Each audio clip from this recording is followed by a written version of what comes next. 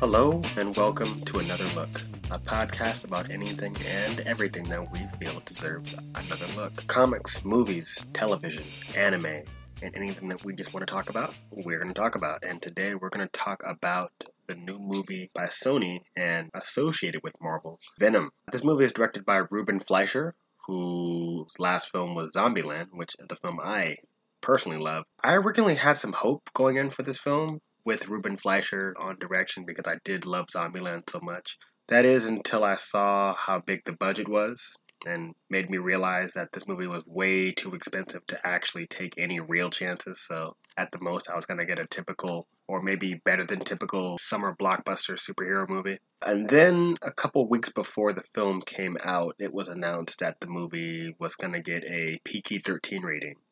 The reason why? Simply put, kids like Venom. And to be fair, he's got a great design. But this is a character that is well known for biting people's heads off in the most gruesome of fashions. So like censored porn, the PG-13 rating kind of defeats the purpose. But the biggest problem I had going into this movie was the simple fact that I'm not really a big fan of the character outside of his initial opening storyline in Spider-Man. His hatred for Spider-Man was what made the character scary, along with his Spider-Man 2.0 power set and invisibility to Spider-Sense. So this movie had a lot to do in getting me to like it, and I gotta say, as I walked into that theater with my Spider-Sense buzzing like a weapons-grade migraine, I should have listened.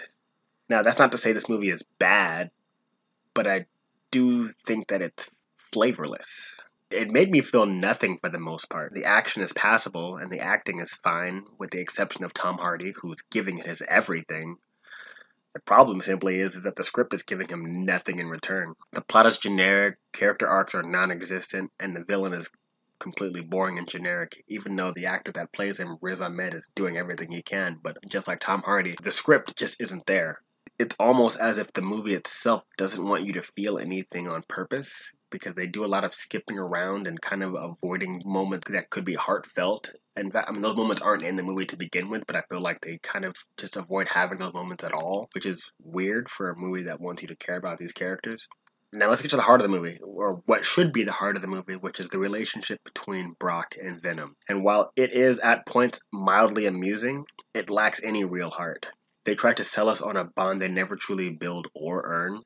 A good bromance is like Rome. It wasn't built in a day, and unfortunately, 100% of the Venom stuff, and this is a light spoiler, but the entirety of all the Venom stuff happens in like one night.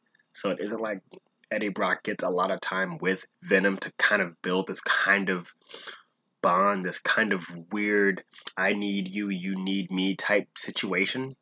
And so it's kind of weird in that way because they have these moments later on in the movie where they have Venom do something that would be akin to a character helping out a friend or helping out Eddie like they've been friends for a long time. But in terms of time they spend together in real time in this movie, it probably 2-3 hours at the most. So it just feels rushed. And so those moments that when they try to say, oh yeah, by the way, we're best friends and I'm a loser just like you, it rings completely false. Another problem with this movie is the tone, or rather tones, plural. The movie is all over the place when it comes to tones. Sometimes it goes for comedy, other times horror, other times straight up superhero. And none of them work separately, let alone together. It's kind of weird because there's like one joke I find funny in this movie, and the comedy itself is kind of like a less than mediocre stand-up comedian where they're not bad enough to make you angry, but they're not good enough to even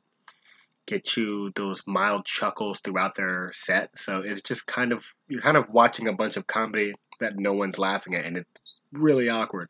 The only real bright side is that Venom looks cool. The CGI effects on him look really good, and he looks like Venom, and the way he moves around, the way the symbiote uses its kind of weird Mr. Fantastic type stretching powers as well it's cool, I guess. And there's no real rules to what Venom can or can't do. Block bullets sometimes. He can get stabbed and then I guess heal from pretty much any wound, I guess. But then gets hurt by sound waves at a particular frequency as well as fire. But all the information is given to you in such a uninteresting, unenjoyable, and such a boring way that it just makes the movie just kind of meh. So all in all, this movie is just bland and unmemorable. And out of 10, I'd probably give it a 4. And it's funny because, in all honesty, I was hoping this movie would actually be worse, but like with flavor worse. I was hoping it would be one of those so bad it's good movies like Spawn or Batman and Robin, but no, it goes for middle of the road, which is sad because this character, while I'm not a fan of it, I could totally see the kind of ideas you could implement into something like this. I mean, it being a body horror with an alien coming from another planet and having to basically bond with a human host. You could definitely infuse some inspiration from Invasion of the Body Snatchers or The Thing, or both. It should change him. It should have an effect on Eddie Brock's personality, and it does in the comics, but it really doesn't in this movie. They kind of don't let him do anything really villainous. And Venom began as a villain and then turned more into an anti-hero, which is when I thought he got more boring to me. It just feels neutered. And the thing is that the R rating wouldn't have made it better. The R rating would have made the violence more gruesome and at least maybe more entertaining to watch. But just like Alien vs. Predator Requiem, if you have crappy directors behind the camera, it's not going to necessarily make the movie better simply by giving it a more R rating or giving it more blood and guts and boobs, because that just doesn't make anything better. You just sadly end up being like Image Comics in the 90s.